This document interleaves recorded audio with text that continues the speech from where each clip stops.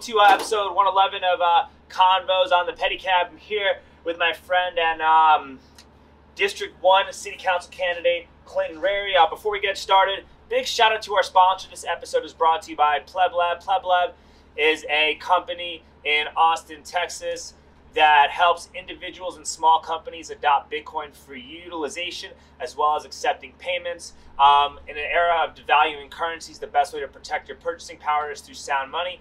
And in times of unprecedented censorship, the best way to comfortably express your true self is through using permissionless money. So check out PlebLab. They're in East Austin. They're great for all types of Bitcoin adoption through self-custody, for accepting payments. They have a great media company. So anyway, let's get started. Sounds good. Probably gonna have to do that take again, but that's okay. All right, happy to see you, Clint. It's good to see you too. It's been like a couple weeks since last time we saw each other. Yeah, we always run into each other at city council meetings. Yeah. So you're running. What made you decide to become a city?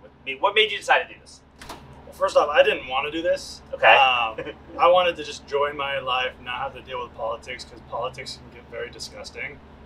And what caused me to run for city council is because nobody else was willing to stand up and kind of fight the radical policies that are coming from California to Austin. And I hear all the time, don't California my Texas, from people that are coming from California, which I agree. If you're moving from another state, you want to adopt the lifestyle and the culture of that state. That's why you're leaving for the first place, unless you're leaving for a job, of course. But I saw that happening here, exactly the exact blueprint. And I was like, no, what's going to happen in the next 10 years is what caused me to leave California in the first place. What caused you to leave California? High crime, literally shootouts on the freeways, people breaking into cars constantly, drug dealers everywhere. It's an open drug market. Homelessness is rampant. 15 years ago, 20 years ago, you probably would rarely see a homeless person unless you're in San Francisco or Oakland. Now it's literally everywhere in California. Everywhere. So where are you from in California? I grew up in a small farm town, about 45 minutes, an hour east of San Francisco. Okay. And then joined the military, was stationed in El Paso for 4 years, then worked for the Department of Defense for 3 years. You did? What did you do for the Department of Defense? So I was a security guard for 6 months until I did all online training, and then I ran day-to-day operations for the whole security force for Sandia Labs. What's that? Okay, what's that? Sandia Labs does a lot of radiation testing at White Sands Missile Range. So they test everything from electronic equipment to tanks. Okay. And so they'll do radiation blast, traditional radiation or gamma radiation. So it was a good experience doing all that. Moved back to California to get my education because I advanced my career as far as I could without a college degree. Studied cybersecurity network software. Last semester, the college went under.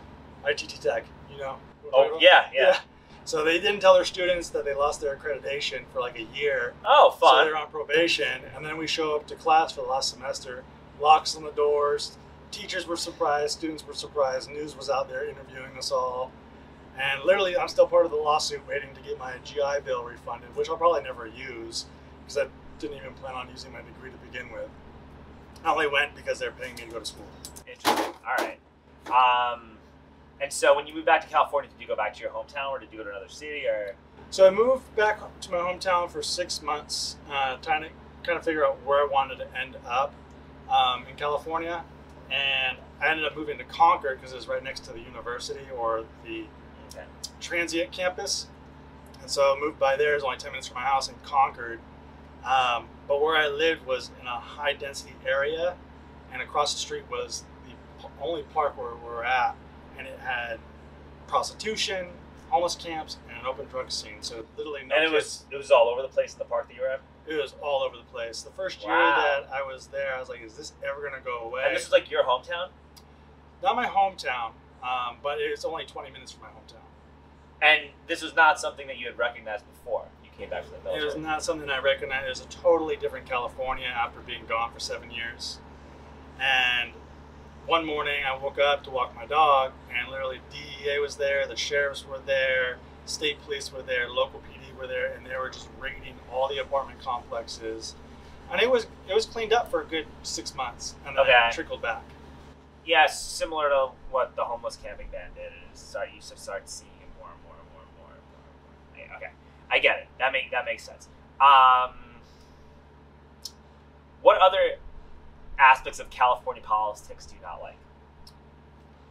Because it's really easy to point the finger at crime and homelessness, and I feel like that's what everybody does. They just say crime, homelessness, right? But we're in Austin, and yeah, it's gotten worse comparatively to what it was like in the 90s. But, I grew up in New York City. We're nowhere close to what you escaped from. And there has not at all. And there has to be an honest discussion about that, because a lot of people on conservative Austin Twitter, they'll make it seem like Austin's a third world country if you listen to how they tweet. Yeah, no, I agree with that. And that's bad messaging. It's dishonest. It turns people off from listening to them.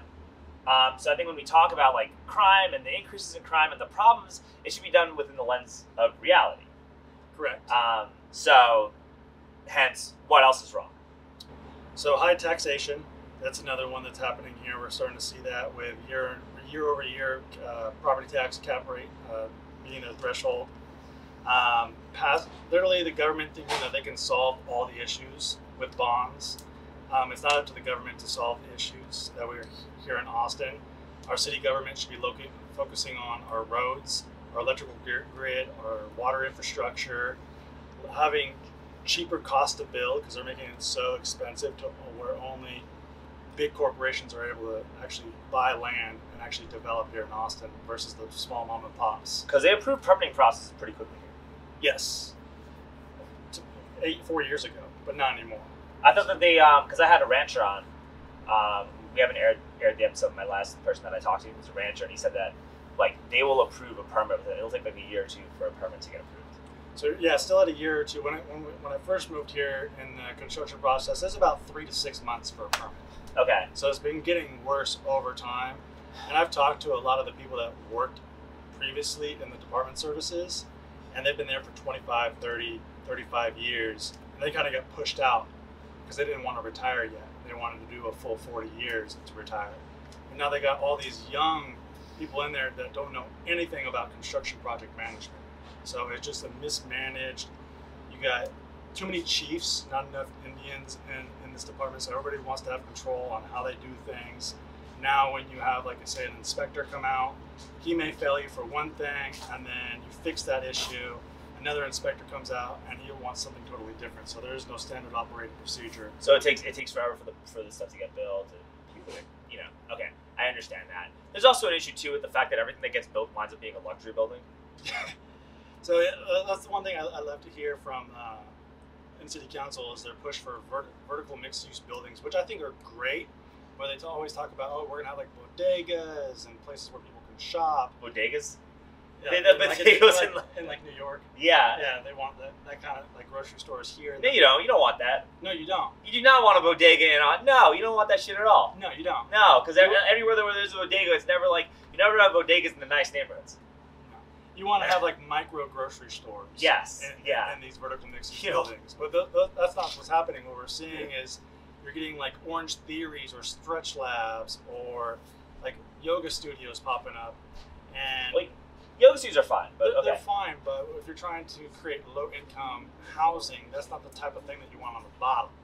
So people can actually have access to the resources that they need to buy groceries or stay within their area and not have a vehicle. Yeah, you need micro grocery stores. You need to figure out a way to get sustainable. You need to figure out a way to work with regenerative farmers or sustainable vegetable gardens like the JVG types to supply food to people. Correct. Or you got to make it easier for people like that to get the permits instead of a housing development company.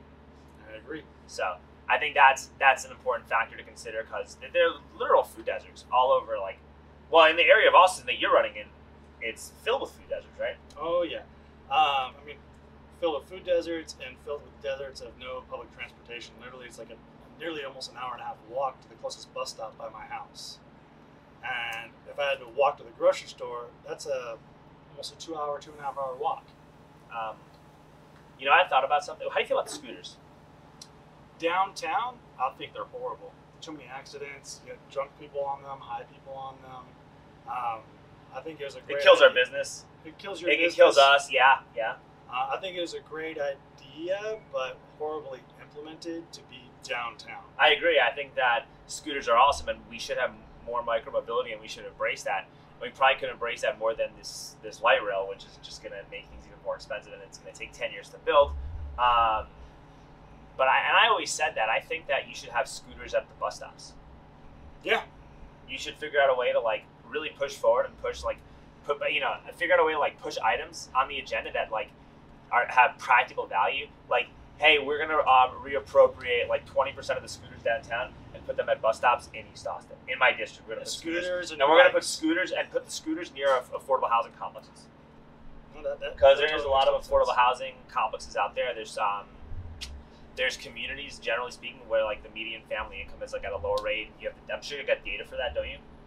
For like figuring out like which areas have like the lowest family MFIs. Oh yeah, the city has data on that. Yeah, so you could just find those areas and just put scooters in those areas. I would Where probably people discourage the scooters and do more of the e-bikes because it allows them to say if they want to ride the bike to the grocery store, they can have a basket on that bike versus a scooter. Sure. Mobility issue. Any kind of they should just put these micromobility devices there. Yeah. Or put the scooters at bus stops, or have scooters even in those areas because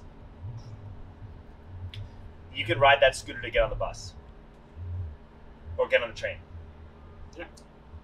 I think food for thought. If you happen to get into office, it should be something to, Well, that's something that I should be want put to prove forward. on Yeah, is I think actual that's a good public idea. transportation because that's something that my mom did before she got into politics. Is she drastically improved the public transportation for the bus routes in my hometown. How did you do that?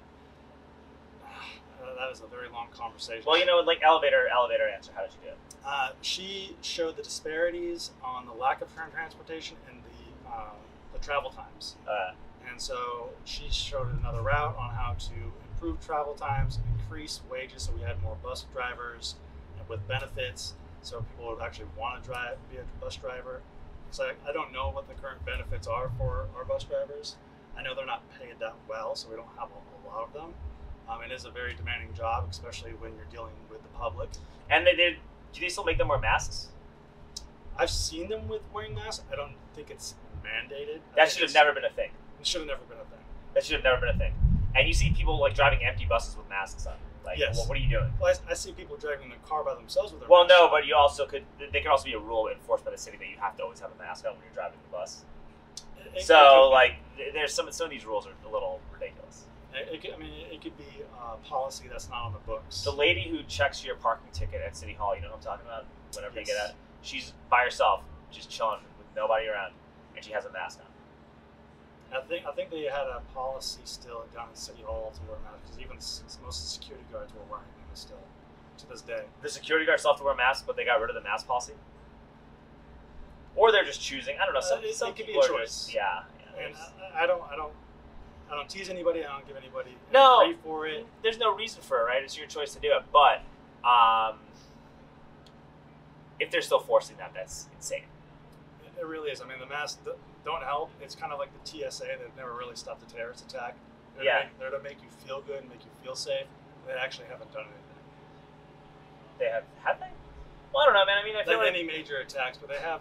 you're probably less stopped, likely to like, try to knives do. You're probably less likely to try to do terrorism now that the TSA's gotten stricter. Though that could be their to a point. justification. I mean, I'm just trying to, throw out a statement, but yeah, I think a lot of that. I think we're on the same page with a lot of that stuff. But going back to the similarities between California and here, we're seeing like the identity politics starting to really surface here in Austin, and everything's getting blamed on racism. Well, I know you had a first-hand experience with that. Yes, I did. Would you like to share? So we were doing a candidate interview. So it was a group interview with the statesman. It was myself, Natasha Harper Madison, Councilwoman Madison Clint, you bigot. it's Councilwoman Harper Madison, Councilwoman Harper Madison, and then Melanie House Dixon. you racist. And, What are you going to a Klans meeting after that? and so me and Melanie House Dixon, we're kind of tag teaming against Natasha because of the statements that she was saying, or the data didn't really support it. And I guess it just gave her the opportunity to play the victim. when I was trying to agree with her on how high crime is in a lot of metropolitan cities. And I was breaking it down on why there's high crime. But when I said, yes, I agree with Natasha, and then she corrected me, I didn't say anything for a second. Then I just said her name again and continued on. Because that's an ego thing. If you're going to interrupt me to have me address you a certain way, then that's going to make me not want to address you by some imaginary title that you're for your life. You're a servant, not royalty. When you become an elected official, you serve the public. You shouldn't be considered as royalty, so people shouldn't call you that. People should call you however they feel comfortable calling you. Yeah, by your first name or your last name, but addressing you without demeaning you. Like, I'm not calling Mackenzie Kelly Councilman Kelly. I'm like, hey, Mackenzie. Yeah, I mean, I did the same thing with Kirk Watson when I run into him. People still call him Senator Watson. I don't call Mayor Adler. I call him Adler or Stephen. Stephen, I used to call him that to make fun of him when I ran against him. But for me, calling him Stephen, even though that's his first name, he is a lot older than me, so it's a little weird calling him by his first name. No, I think it's great. I think it's hilarious to just call him that because of just how incompetent he is as a city official. I mean, he's great to talk with, but yeah, he's not a great leader. Oh yeah, I mean, he'd be a fun guy to like watch a baseball game with, or go to a bar with, or have a discussion with, right, face to face. But yeah. I don't really want to do that when you actively try to stop people like me from advancing in life. Oh yeah, especially when he destroyed the small business industry. Yeah, like there is no reason for me to want to talk to you. Like, the only reason I want to talk to you now is just to make fun of you. Like I couldn't. I have like a sick when I see him. Like I do have like a sickening feeling in my stomach a little bit. Like just even having to be around like I feel like I want to throw up a little. I had a like that's just what it is. You know what I mean? Like if it were up to you, and if we had a different governor, we would have been closed for a year. We wouldn't even have a pedicab shop. There's a real possibility we wouldn't even have a pedicab shop anymore. If Beto O'Rourke was governor since COVID hit, we would still be in lockdowns right now. Well, not right now, but we would be like California, where they still have partial lockdowns depending on how radical your mayor is that aligns with Newsom. Are they still doing lockdowns in California, or did that end because it's just an election? It's city by city, case by case. But they're not doing that anymore. Though they stopped, right? They still have mask mandates in some of the schools, not all the schools. Yeah. They had where you couldn't have a certain amount of people in the facility, so they had caps on capacity. They're still going on in California. So they don't have full shutdown measures right now, but they still have COVID restrictions. They still have these restrictions, and I really do think that if you have, depending on who the governor is, these restrictions could start coming back after this election. And I don't know where this power is coming from that allows them to take this much control, because even when everything was ratified and they wrote the Constitution, we were in a war, and they didn't have this much control over. Well, that's what all the CRT stuff is about. It's about conditioning the next generation of kids to hate America, so that there is no Constitution in 10 years when the next emergency hits. Oh yeah. That's what this. If it's CRT, we're not going down that. We don't need to go down that rabbit hole right now. Like you have a DEI. Yeah, and I think that people need to realize that this stuff has nothing to do with actually creating equity amongst black and white people, or solving racism, or doing anything. All it's designed to do is it's designed to weaponize some really fucked up shit we did in the past to condition the next generation of kids to hate this country and every value that we hold, even the values that are good, which are most of them. So that next time any kind of emergency hits, people will just give up their rights voluntarily with no struggle, and what we had to deal with during COVID will not be something we deal with again. That's what I think this whole CRT stuff is designed to do. Yeah, I mean, if you can look at any country and they're going to have blood on their flag from atrocities that they've done in the history of their country. Yeah. And you can't blame people that are alive today for the atrocities of people that have committed in the past. No, I agree. Especially when you use all these identity politics and there are no and you're not coming up with any viable solutions that will actually help anybody. Like if you're coming up with viable solutions that help people, like, hey, we have a patented history of racism that's taken place for 400 years in America, and as a result of slavery and segregation, black people are 40% less likely to own investable assets as a result of stuff that's happened in the past through no fault of their own, as well as no fault of our own. Let's try and fix this by investing more money than we usually would have to create financial education programs in inner city schools, or give them access to Bitcoin mining, or really provide education into how sound money can be adopted in underfunded communities. That would make too much sense. Like nobody would argue with that. No matter what side of the political aisle you're on, you're like, okay, yeah, this is a great idea. I would love to do that. Nobody's coming up with that. They're just saying, hey, get rid of cops because of white supremacy. Like, that's, like, you know, it's ridiculous. Or hey, you didn't want to wear a mask because you're a white supremacist. Like, that's all they're doing, is they're throwing words around without really knowing what these words mean or caring to know what they mean. And it just seems that the politicians nowadays are looking for ways to increase their political career or one-up one another. It's more of a popularity contest versus actually bettering your community and your country. Well, yeah, that's been going on forever. Oh yeah, and it's going to keep going on unless people actually stand up. That's been going on forever. Have you got any criticism for your decision to run as a, speaking of this identity politics stuff, have you got any criticism for your decision to run for city council as a red-headed white dude in a predominantly black district that was designed to be a black district under the Voting Rights Act? So the only people that have given me criticism are the people that I already knew that would never vote for me to begin with. And there were 3 people online which I've never met at all, but I know they're pretty big down at City Hall. Don't know their names by heart. But going out and knocking on the doors, over 15,000 doors so far, I literally have only 16 people that disagree with me. And out of those 16, only 3 of them became verbally hostile. How did those bad interactions go? Like, what happened? So when I said that I wanted to end guaranteed housing for the homeless and do a treatment towards shelter towards treatment approach, so getting everybody off the street because nobody should be forced to live on the street, providing a cot or a bunk bed like we did in Afghanistan, where you have these pop-up tents that can sleep 1,000 people. That way we can figure out, okay, who has chronic homelessness, who has drug abuse problems, whatever, mental health issues, so we can actually identify the services that they need to help them get back on their feet. And there are going to be some that don't want help at all, and there are going to be some that you're going to need to make the decisions for them because they're so far gone.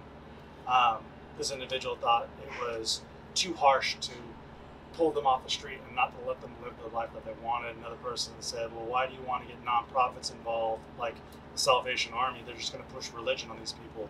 I was like, well, have you actually gone down and toured the facility? Because I haven't. Partaking in their religious beliefs is not a requirement to actually have access to their resources. Yeah, and honestly, like, that's not the worst thing in the world to be exposed to when you're like, you know, when you're drug addict and you're like strung out on the streets. It's probably not a bad thing to be exposed to anyway. I mean, even if you're against religion, faith may help someone reach recovery. It could, yeah, it could. I mean, you shouldn't force it on people, but that is another tool in the toolbox to help people, yeah. And that's been proven. So why not use whatever tool you can to just help somebody recover? I mean, even AA, they use faith-based sometimes, depending on what class you go to. But it's funny because if you actually look at the history of AA and the gentleman that invented it, his whole philosophy was about doing AA on shrooms. What? Yeah. Tell me that. That's interesting. You're going to have to ask my wife. She knows more about that than me. All right. She has the book, which I can give you to read. AA on shrooms. Yeah, so I mean, shrooms are good for you anyway, though.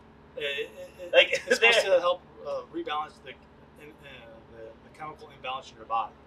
And that was the whole thing on reaching recovery, is going into that external realm, which, whatever it is, I mean, I don't know. I mean, that is kind of true. I think there's a lot of truth to that.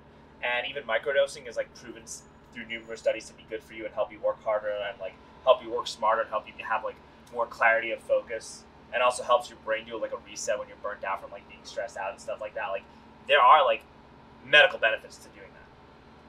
Yeah, I mean, my wife, she did some ketamine treatments because she's a recovering alcoholic. And I didn't know that.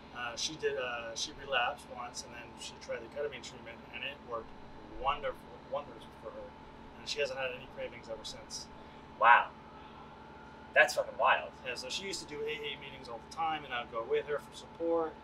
And now, no more AA meetings. She doesn't have to do ketamine treatments anymore. I think she did six sessions. Yeah, I have friends that like smoking weed helped cure their opiate addictions. Yeah, it's crazy how this stuff is. Yeah, there's different resources depending on what works and what doesn't work for your body. It's crazy how that stuff works.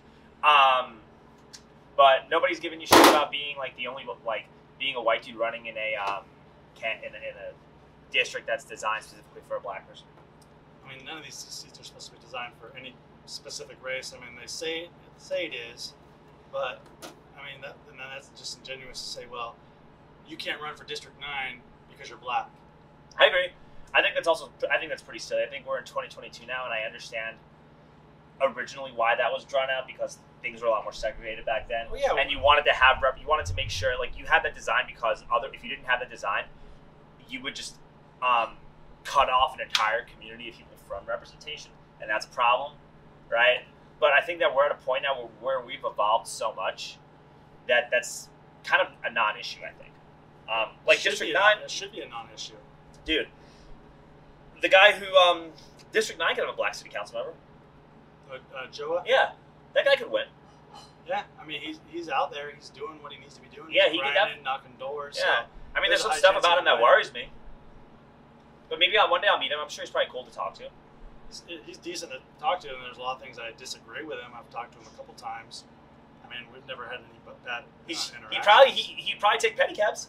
I guarantee you. I got a vibe from that he takes pedicabs, or he would support us, or he'd go ride around on a pedicab and like figure out some of the problems with like the downtown congestion. And that's all I'd want if I'm, as somebody who works in District 9, that's all I would want is somebody that would help make it easier for me to make a living and work in that area. I mean, yeah. I don't care how you feel nationally. I don't give a shit about that. You're trying to like fix their traffic lights. I don't care.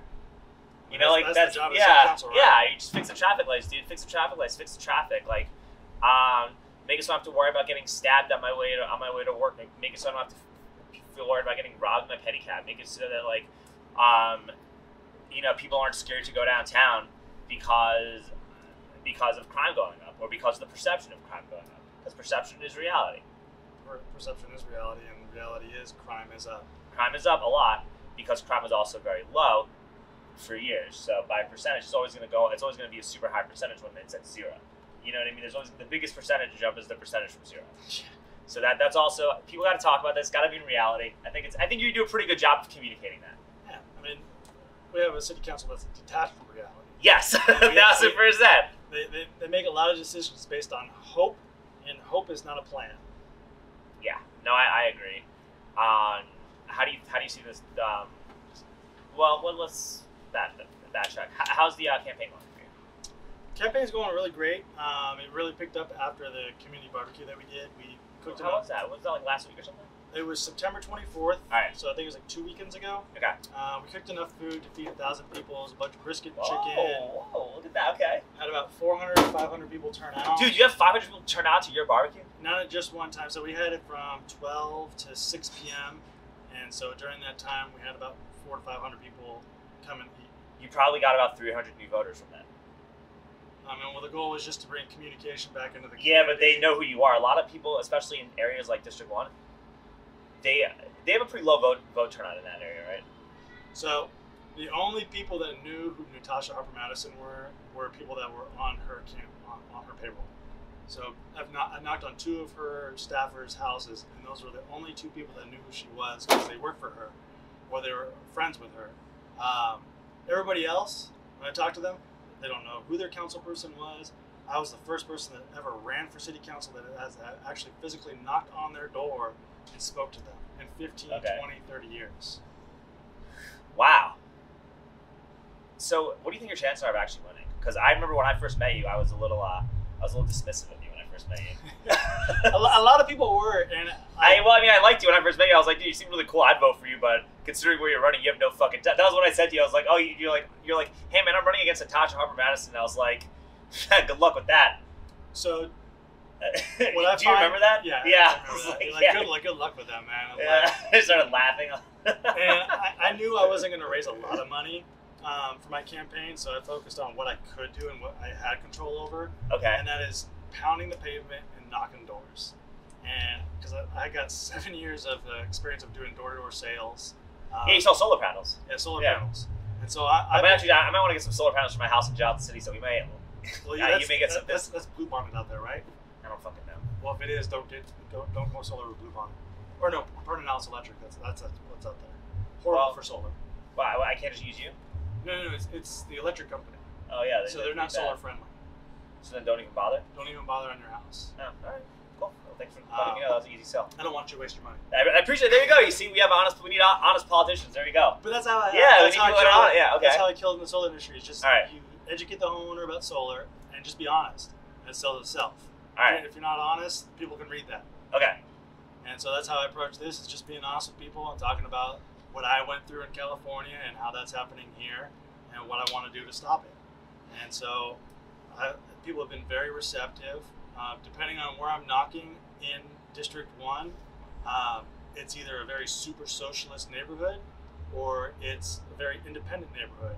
I haven't found where they lean left or lean right, because it's a mixture of all of them, but a lot of them are transplants in District 1 because there's so much new residential. There is a large transplant community. My boss at the pub crawl, he was my former boss at the pub crawler company, because he started doing something else. Not this, where I drive the party bikes. He and his wife, then his fiance, they had they lived like in East Austin right by LBJ. Actually, one of my buddy Randy's the principal of that high school. So you should try to go talk to him. I'll try to introduce you guys, see if I can. LBJ, I dropped off, that's right in my backpack run. I got 12 backpacks or 13 backpacks that I turned in for the backpack drive. Cool. All right. But anyway, they have a house out there, right? And there's definitely like whole communities of people just like, Matt and Grace, my boss and his wife, right, that are out there, that weren't out there 4 years ago. And so it's a whole new demographic of people to reach, and a lot of people are moving out there because a lot of people like that who are moving out there that bought homes, right? Not the people that are renting, because the people that are renting, like, they're socialists, not to generalize, but chances are they probably got some trust fund from their parents, and they're paying for everything. Mom and dad are still funding them, so they don't really understand, responsibilities. Yeah, or the effects of what these liberal policies do when you try to make it on your own. It makes it almost next to impossible, or it makes it that much harder.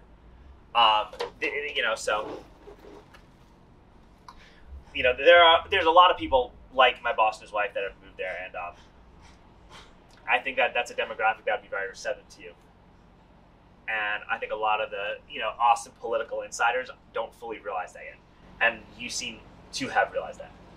Yeah, not going on the doors and actually talking to people, it opened my eyes on how many people are upset. There are even progressives that are upset because they were sold one thing, and then what ended up actually happening was the opposite.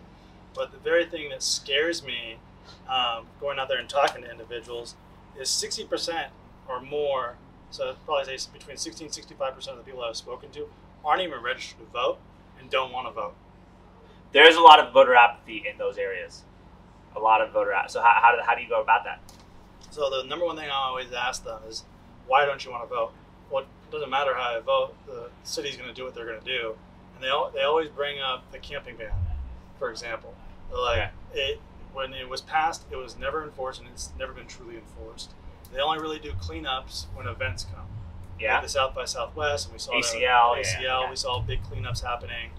And I was even in the KXAN, and a gentleman named Jackson and the city at Echo was disagreeing with what I was saying.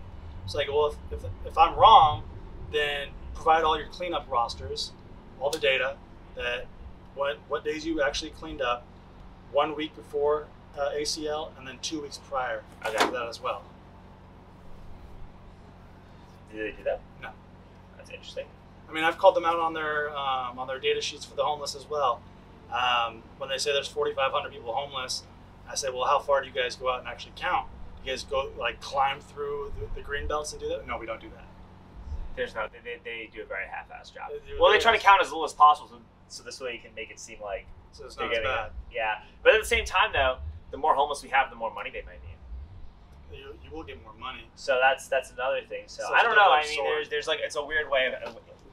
I don't trust it either way. It doesn't seem like they're really trying all that hard. And what pisses me off the most is they try to manipulate the data as well with saying that 95% of the people facing homelessness are Austinites, which is 100% wrong.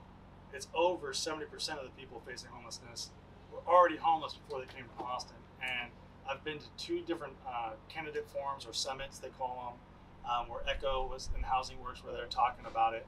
Oh, that was and fun. I said, so how do you verify that they're actually Austin residents? Well, we just asked for a zip code or what hospital they were born in or what their last residence was. I was like, did you guys verify it at all? No, it's all we just trust them. You trust a crackhead? And I said, well, if you know anything about the homeless community, me especially being in California, and my wife having a friend that was homeless and a meth head, if you say certain words, or if you say you're going to harm yourself, then you're automatically going to jump in line to get a bed, get the services that you need, and they know if they don't say that they're from that city, that they may necessarily not get services at all. So they've learned to say wherever they're at is where they were born or where they've lived at. But if you actually go out there and don't say you're represented from the city, which when I've been going out there for the last 6 weeks, talking to them and just breaking the ice, figuring out, hey, like, how did you end up on the street? And just treating them like a normal human being. And then I always ask, so where are you from? It's always they're from out of Austin. So they're coming from Lubbock, they're coming from Houston, they're coming from California, they're coming from North Carolina, Oklahoma. And the reason why they come here is because they're not bothered. Well, they're starting to get bothered again because they're getting their camps cleaned up. But they're not being arrested, they're not getting kicked out, they're not being harassed. They're getting free food, they're getting free services with no strings attached. It's like, okay, if you're going to participate in these services, okay, work with a social worker. Get back on your feet. How can we get you more services to get you into maybe housing assistance to get into an apartment or a motel? How many of them actually want to get better? I'd say about 40%, maybe 50%. Okay, so what do you think the reason for them being stuck there is? A lot of them just want to live that lifestyle. No, but 50%. You said 50% want to get better. So the ones that want to get better, like why? What do you think happened? So I'll give an example. I'll give an example of the last gentleman that we're working with right now. He's in his late 60s. I think he's like 66, 67. And he's been homeless in Austin for 3 years. Okay. He's originally from Tennessee. Uh-huh. And he was on a wait list for 3 years. And we met him 2 weeks ago. And the week prior, they closed out his account, saying that he's been helped. And we dug deeper into it, and we found out that Echo ended up calling his ex-girlfriend, and because she didn't know where he was because they were no longer dating, they closed out his account. Because they didn't know where he was, but he was on the streets. He's been in the same camp for 3 years. What kind of account did he have? Account? Like a bank account? You know, whatever his account with Echo to get housing. He's on the housing wait list. Okay, this is definitely my girlfriend, guaranteed. Nope, it's my friend Heath. Sorry, dude. I'm gonna have to. We're ignoring that one. Sorry about that. Anyway, continue. I'm so sorry about that. And so they closed out his closed out his account. All right. And right now we're in the process of trying to get him into a motel and then get him into the Community First Village because he qualifies to be in the Community First Village. Okay, and Echo just closed it because his girlfriend said that they couldn't find it? Yeah. And they just called his girlfriend? But why did they call his girlfriend? I don't know. We couldn't get an answer why they only went to him and didn't go to his encampment where he's been out for 3 years. And that's from him. So you don't even know if he's telling a straight story. No, but we found out through Echo when we contacted them that his account was closed, and we found out it was because of his ex-girlfriend. And you met this guy, and he told you a story, and then you called Echo to see what's going on. And we spoke to him when we were going through an encampment, and he told us his story that he's been on the waiting list for 3 years and he doesn't know what's going on. For housing, right? For housing. And but he didn't know his account was okay, closed. so here's another question. Like, you've been homeless for 3 years. He's been homeless for 3 years. Yeah, he's been homeless for 3 years. So I mean, what has he done in those 3 years to try to like improve his life? Because I mean, you don't need Echo to like give you housing just to like improve your life. Like, you can still say, hey, fuck this, I'm gonna like go wait tables, or I'm gonna find something else to do. I'm gonna do PPD medical study. I used to be a test subject. You know that? No. Yeah. When I first moved to Austin, like after my first year, I wanted to be a school teacher, and it didn't work out. Which is another story. Like, I don't want to go into the whole, shebang in that, right? But like, I sacrificed a whole year of my life to try to like teach elementary school, right? And I found out about these PPD studies where you can go volunteer for a medical study, stay in the house for a week. They give you whatever the medication is that they want to test. You stay there for like whatever the time frame is, and you got like $2,000, $3,000, $4,000, depending on how long you want to stay there for, right, or what the study's for. And so once I like didn't get hired to be a teacher, and I had like $6,000 or $7,000 of credit card debt, and like $200 in my bank account. I'm like, holy shit! Like, I'm gonna not be able to live in Austin if I don't fix this. I have to go home and live with my mom again, and I don't want to do that. So I did a medical study for like 3 days or for like a weekend or something like that, and made $2,000. You know, and then I did like a handful of other studies like that year and just paid off all my credit card bills and got back on my feet from doing that. I think a lot of it has to do with people not knowing or willing to accept what their bottom is and actually avoid hitting that bottom. Some people, they just don't care and they want free handouts. I'm not saying this is Henry's circumstance. Yeah. I mean, I know he's a diabetic with HIV. Oh, that's okay. So you probably couldn't even do any of these studies anyway with all that. All right. Yeah, he probably couldn't do any of these studies. I don't know what his ability to do what kind of work that's available for him. Is he still using drugs? No. So he gets a ride once a week to restock on his insulin. Okay. And then his HIV pills as well. All right. And he's living in an encampment. He's living in a tent on the Williamson Creek Greenbelt off of I-35. Right in the, I mean, that's not a problem. That is a problem. No, when you have a bunch of homeless people living in tents on the Greenbelt, like that's not good for the environment. It's not good for the environment. It's also a fire hazard because there have been multiple fires in these green belts. Yeah, because you're buying a bunch of wood.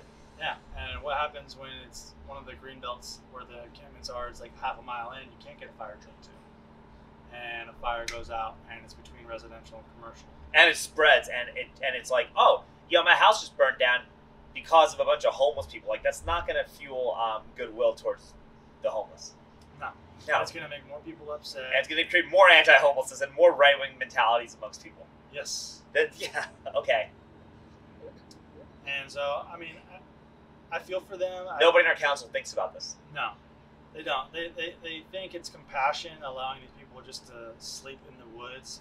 It's not even just a safety hazard for them. It's a safety hazard for the people that live in the homes around them. You think they really believe? Yeah, well, yeah. You think they really believe that, though? I do. I honestly do believe people think it's compassionate to allow. No, you think our council members, who have been wined and dined by developers for like the past 4 years, do you think they believe this? I think Vanessa does. I think so. I do. I think She's the one that's trying to bring the harm reduction injection sites to Austin. Huh. She thinks it's compassion to allow them to have a safe place to inject their heroin or their meth. That's not very compassionate. No, it's an enabling the drug industry, the cartels basically. You're keeping the cartels working. You're giving them an actual legitimate way to make a living. Oh, we could just go supply these drugs to the site? Oh, you could supply the drugs to the person who's in coordination to buy the drugs? Like, I wouldn't be surprised if you get to a point where, like, the city will buy swaths of heroin just to safely administer to the homeless. Like, I can see them doing some bullshit like that, too. You see in San Francisco with their safe injection sites, you got the facility right here, and then just down the street are all the drug dealers selling you all your drugs you need. You go over there, and they have clean needles for you, and they have a nurse to make sure you don't OD. Man, I just go be a drug dealer. In an open drug market, why not? Yeah, I mean, that's where the money is. Why go to school? Like, why work at 9 to 5? What a scam, right? Like, yeah. A lot of teens are getting sucked into that drug trade to sell or traffic drugs through TikTok. That's a big thing that's happening with kids right now, because why go to college? Why get a 9 to 5 when you can make thousands of dollars easily? And the city's enabling it, and the DA's not going to prosecute me? What? Wild stuff. Don't even get me on the DA. The Wild. DA is horrible. Well, our DA is, I think we only have like 10 more minutes left. But we were talking earlier about how Austin is on a path towards turning into San Francisco and Los Angeles, right? And we are on that path. The question is, how far along that path are we? Is it too late to turn back? And how do we communicate? How do we communicate this better without sounding like, right-wing fear-mongers? Sadly, if that makes, you know what I mean? Sadly, unless we start seeing more moderate candidates, even even if it's a moderate Democrat or a moderate Republican getting elected into city council and even our school boards. Because we've already seen in California, it literally had to impact the residents that voted them in before they decided to wake up. Like Chesapeake, where he got recalled. Yes, prime example. But that's not. But by then it's too late. Like that mayor is going to probably appoint somebody that's going to not be that much different. So the temporary DA is doing a pretty good job, but unless they get someone like her or similar to her elected next term, San Francisco's just going to fall back into the same hole. And even if we elect all the right people here in Austin, it's going to take us at least 10 years to clean up the mess that has been caused over the last 8 years. But here's the other thing too, and I think that with how things are going, it'll probably take about 10 years to turn into San Francisco. Correct. So either way, we're at the halfway inflection point, I think. That's what I think we are. And my thing is that, like, we have been saved by a lot of the disastrous implications of these policies because of who governs us at the state level. And it's not even that, it's that the state capital is here in Austin. So that's the only reason why there's been so many checks against our city council and mayor. Because if Austin was, say, Georgetown, none of that would have been as checked as quickly with Abbott. Even though I don't agree with Abbott on a lot of That's things. true. It could also be that our city is doing this stuff to, like, just appease, like, progressive voters, knowing that they can't accomplish it. So it's just an easy way for them to get votes without having to do it. It's an easy way to buy votes. Yeah, it's just an easy way for them to buy votes, and they know that, like, none of what they actually want to do is going to get accomplished, so they can just go do it and be more cavalier about it. Because they know, like, oh, I could throw out a whole bunch. I could go let the homeless do whatever they want. I can go defund the police. I can do a whole bunch of crazy shit. I'm in Steve Adler's head. I can go do all this stuff. And Abbott's going to shoot this down. I know he's going to shoot this down. I'm going to use Abbott shooting this down to fundraise off of this. What's the problem? It's a win-win. Yeah. Like, I think that there is that type of, there's a weird balance in Austin that, like, allows our city council members to, like, pretend to be a lot more progressive than they actually are. I mean, look at Alter for. Does that mean, for example. like, yeah? She's trying to. She's publicly said that they're trying to circumvent the law to restrict gun sales for under 21. But they know that they'll never do that. Yes, exactly. But the fact that you openly said that you're trying to circumvent the law as a sitting city council member should automatically have you removed from seat. They're trying to violate state law. But at the same time, though, like, if the state made a law trying to do mandates, and you'd want to circumvent that too. So I think that, like, there's always a weird balance. Plus, Allison was the only member of council who voted against the homeless thing in 2019. Did you know that? No. She actually voted. She was the only one when they rescinded the camping ban. She was the only one who voted against the city's decision to So I think it impacted rescind her district. Yes, but she still voted. But she still voted against that, and that's why, like, when she ran against Jennifer Burton, that saved her from losing. She kept her seat because she didn't vote to take the ban away. I mean, it's pretty smart. I mean, look at Paige Ellis. She didn't vote to raise her. And neither did Mackenzie, 40%. but they're still going to take that. They're still going to take that cheddar. And I've already publicly stated that I'm not going to. You know what you should do? Give that money to. I mean, you're still going to get it, right? Give that money to the lunch lady at LBJ. Well, I was going to give it to either teachers or people at the school district or towards Community First Village to get more. That works too. housing. No, don't give it to any nonprofit. Just give it to the lunch lady. Give it to a human. Give it to the bus driver and the lunch lady.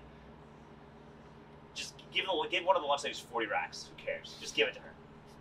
Well, Or every week, I'll have to give her what after my taxes. After your taxes, yeah, like the difference. Like what you do is, like, you're like, all right, man, you're gonna get an extra $1,000 a week added to your check or something, like extra $800 a week.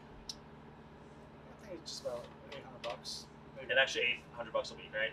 So like $500 out of those $800, just give it to a different lunch lady. Hey, I got this pay raise. I'm gonna throw you 5 bills right now, and just keep doing that, and just take pictures. Yo, this is a $500 giveaway. We're actually using this to help you in the community. Just do that. And I got a big fake check too.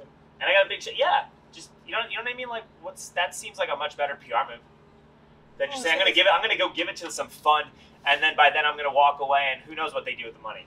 True. Who knows? But this way you have direct control over it, and then you get to build relationships in the community for 4 years straight. Sounds like a pretty good idea to me. Yeah, I definitely want to do more community Right? outreach barbecues too. Right? I mean, that sounds like a good idea. You're already going to be paid getting $80K a year anyway.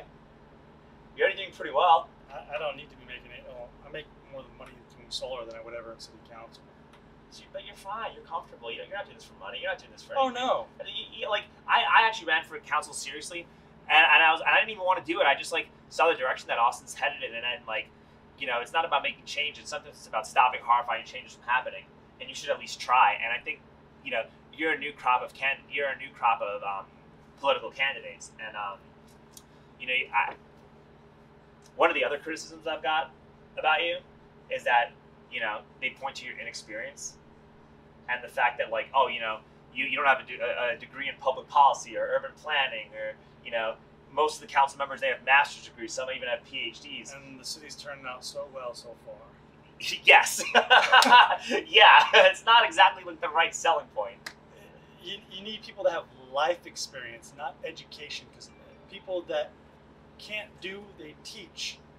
And that's what we have up at City Council, the people out there preaching and trying to teach us on how we should be living.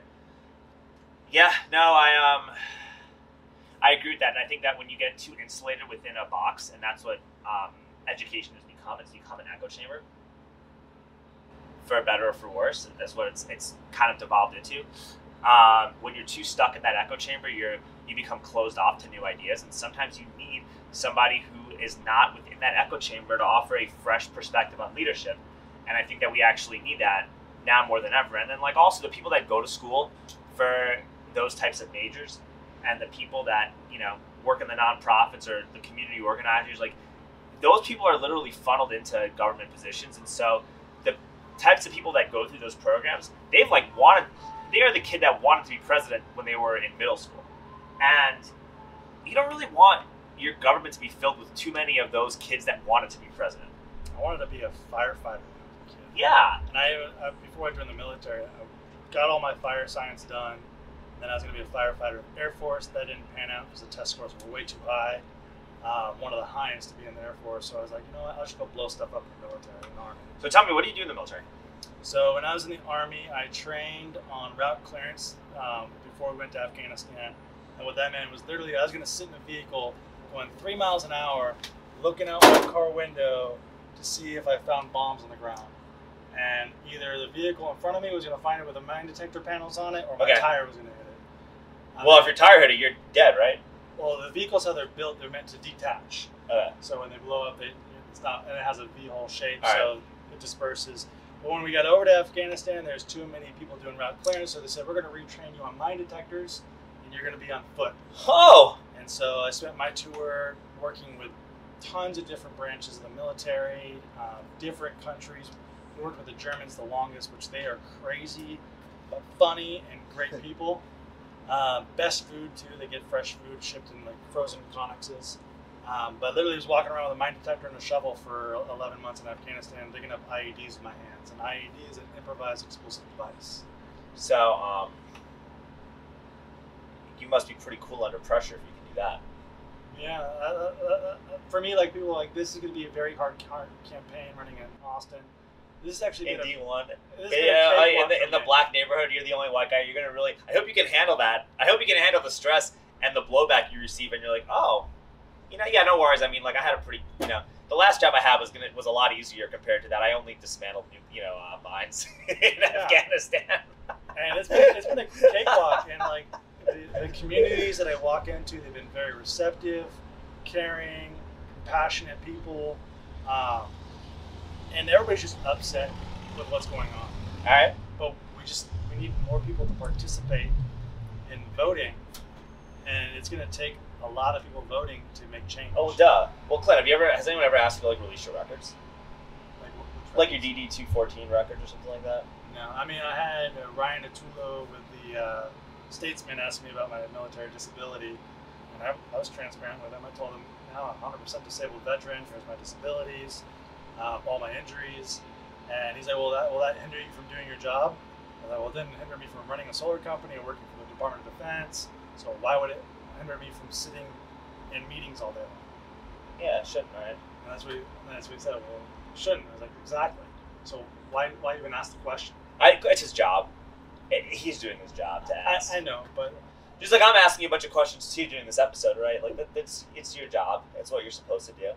I always like to push back a little bit. Ryan's all right. What do you think of Ryan? He's probably the only one that I read often because even though he has bias, he often pulls that bias out of his stories and just presents the facts. He's pretty good about that. I don't think Ryan likes me too much anymore because of what happened with that KB reporter. That's okay. You know, so she reached out. She reached out to me too regarding the Natasha incident. Yeah. And saying, let me talk to my producer and see if we get the story going. I'll give you a call in a minute. And then it's been 21 days. So she's full of shit. Fuck her. Wow. I mean, I've never met her. She hasn't said anything rude about me or written about me. So I got nothing against her. It's just one of those things. I don't even have anything against that lady either. It's just, the past 2 years, journalists have become activists for Big Pharma and for the security state. And when you're associated with that profession in that field, that's what you're clumped into. Even if you didn't actively do anything to be a part of it, it's just what it's.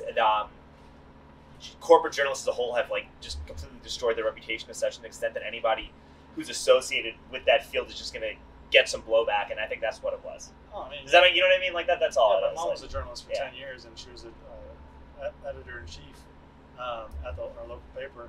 And she even told me before I actually put my hat in the ring, she's like, anytime you talk with a journalist, make sure you have your phone in your pocket recording the whole time. Because they're going to twist it, they're going to manipulate it, and they're going to lie. There is a lot of that. There's no, a lot of corporate journalists are tobacco executives. Ryan's all right, but he's still not, he's not trying to do the right thing to, help. He's not really trying to tell the truth and do things from an honest and ethical standpoint. He's just less of a snake than the other journalists. I can see that. That's all he is. I think it's more for job security. Because, I mean, there are some great journalists out there, but they're all independent journalists. Mm-hmm. And it's scary. Tony Plahetsky's good. The guy from Tony Plahetsky's actually good. The one who covered who did Adler's Cabo story, who broke Adler going to Cabo. I saw the headline for it. I never read the story. That guy's good. And he does a pretty good job. He did a really good job covering Uvalde and all the crazy shit that happened in Uvalde. Oh my god, that was a mess. That's a mess too. But a lot of people need to be fired, and a couple people need to go to jail for that. Yeah, you know what it was too, man? That lady was covering a vigil for the Uvalde kids. So I'm like, I know you're not trying to be a real journalist. You're trying to be an activist. You're there to try to push a gun control agenda in a mass shooting. And I'm like, yo, you guys caused this stuff. So I'm like, there's a bunch of circumstances. And even if you look at the last 20 mass shootings, it's all mental health issues. Every single one of them were on prescription drugs. A lot of that too. There's also a lot of them visit the same chat rooms. A lot of them have somebody in the chat room that's trying to antagonize and encourage them and try to group them to do a bunch of really far out, off the wall shit. And we got to go into schools and you want to stop these mass shootings, you go into schools and you really push teachers and educators and guidance counselors to teach kids, to identify predatory behavior in chat rooms and figure out how to identify that. Because predatory behavior isn't just about sex; it's about stuff like that too. Yeah, I mean, we also. I think that could go along. Teachers though too. We got to put it on the parents too. That. Well, of course, but you don't invest money in parents; you invest in teachers. And so with tax dollars, you could just say, "Hey, while the kids are here, we should talk about this." That's all. A couple more things I was gonna say. So let's say you get elected. Well, what do you think your chances of winning honestly are? I believe that I will make the runoff. You think you'll make the runoff? I will make the runoff. I love Melanie House Dixon. I heard she was cool. She's great. I've spoken with her many times. Miss Sayle's cool. Been to her house. Really? Yeah, I dropped off an avocado tree for her. Hey, all right, that's awesome. Okay. So, are you guys friends? I have her phone number. We've texted back and forth. I actually shared her the Statesman article that came out this morning, or the group interview that we did. They didn't even write a piece about her, about anything about her platform. Wow, they don't. That's crazy. And so I let her know to reach out to Statesman to get that corrected. And the same thing, I'm civil with Ramos as well. We were going back and forth on one thing that we disagreed with because he tried to misinterpret what I said. But we're still civil. There are no hard feelings. Ramos is cool. Me and Ramos, when I ran for mayor, we once block walked together and gave water to the homeless and just filmed ourselves doing it. So Ramos is probably the only other candidate that's working not as hard as me, but is working harder than Natasha. Because Natasha's not even out there going door knocking. No, her team is. They got tasers. Their team has tasers. And she's been on a speaking tour for like the last week and a half. So she hasn't even been in Austin. She's going around the country speaking about transportation. She thinks she has this in the bag. There's a lot of hubris, I can tell. Well, she's doing a campaign from the basement. She's running a Biden. You know, it's like Jimmy Flanagan. She's another Jimmy Flanagan in District 6, and that's how Mackenzie won. People did not expect Mackenzie. People did not think Mackenzie Kelly was going to win. Well, yeah. All right. You underdogs. I mean, if you're gonna knock on, all you gotta do is knock on more doors than them. Hey, win. What do you see? Let's say you win. And this is the last thing before we wrap up. Let's say you win. You're the D1 City Council member. What are you gonna actually be able to do, considering how you represented on council? What can you actually do as a council member? I can bring more transparency and accountability on the actions of my other council members. Okay. Especially like when they say straight up lies on the dais. For example, Cheeto Vela, when they were doing the whole thing on the police scanners, and he was saying that's going to go after people seeking abortions. He's a damn lawyer, and he knows that's a HIPAA violation to even have in that way. For him to spread stuff like that and not be called out on it by any other council member. Even Mackenzie doesn't call out. And Mackenzie didn't even call out, and she's the one that got it passed. And good for her for getting it passed, but she needs to stand up and hold her other council members accountable. Mackenzie needs to be a stronger candidate, a stronger representative. But I think most importantly, Mackenzie needs a friend. I'll be your friend. I'll take all the heat because my goal is to be the most hated council member. I think you will be. I think you will be. Mackenzie still cares about what other people think about her and wants to be friends and all that stuff. Like, you don't give a fuck. And I like that. It's because I faced death for 11 months straight. We have one life. Yeah. We have one life, and why do I care what other people think about me when all I'm doing is trying to do the right thing? Yeah. And call out hypocrisy when I see it. Yeah. And if that hurts your feelings, I'm sorry. Maybe government isn't. Maybe you should be. Maybe you're in the wrong field. But anyway, love Mackenzie. She's my friend. She's my girl. I love her. Oh, right? No, I love She's her great. too. I think that having a friend on the dais that's an ally of hers might help embolden Mackenzie to also speak out along with you, and it would be a good thing. Well, even if she just wants me to do all the speaking, I'll take all the flack. Hell, go ahead. You don't care. Yeah. And yeah. All right. Anyway, Clint, we're about to wrap up. How do you get a hold of you? You go to ClintonRary.com, so that's RAREY.com. Right. You go to my Twitter, which is ClintonRary, or if you have any questions, you can text my Google line. It only accepts text, so if you try to call me, you're not going to get it, so you got to stop calling that number. My bad. I'll send that. All right. That's 512-436-3573. You can text me any question that you have. If you want to send dirty messages, just let you know. I do make them public, so if you're not polite, you will be shamed. Interesting. I'm sending you dick pics all day. Okay. Let's go. All right. Hey, Clint Murray, thank you so much.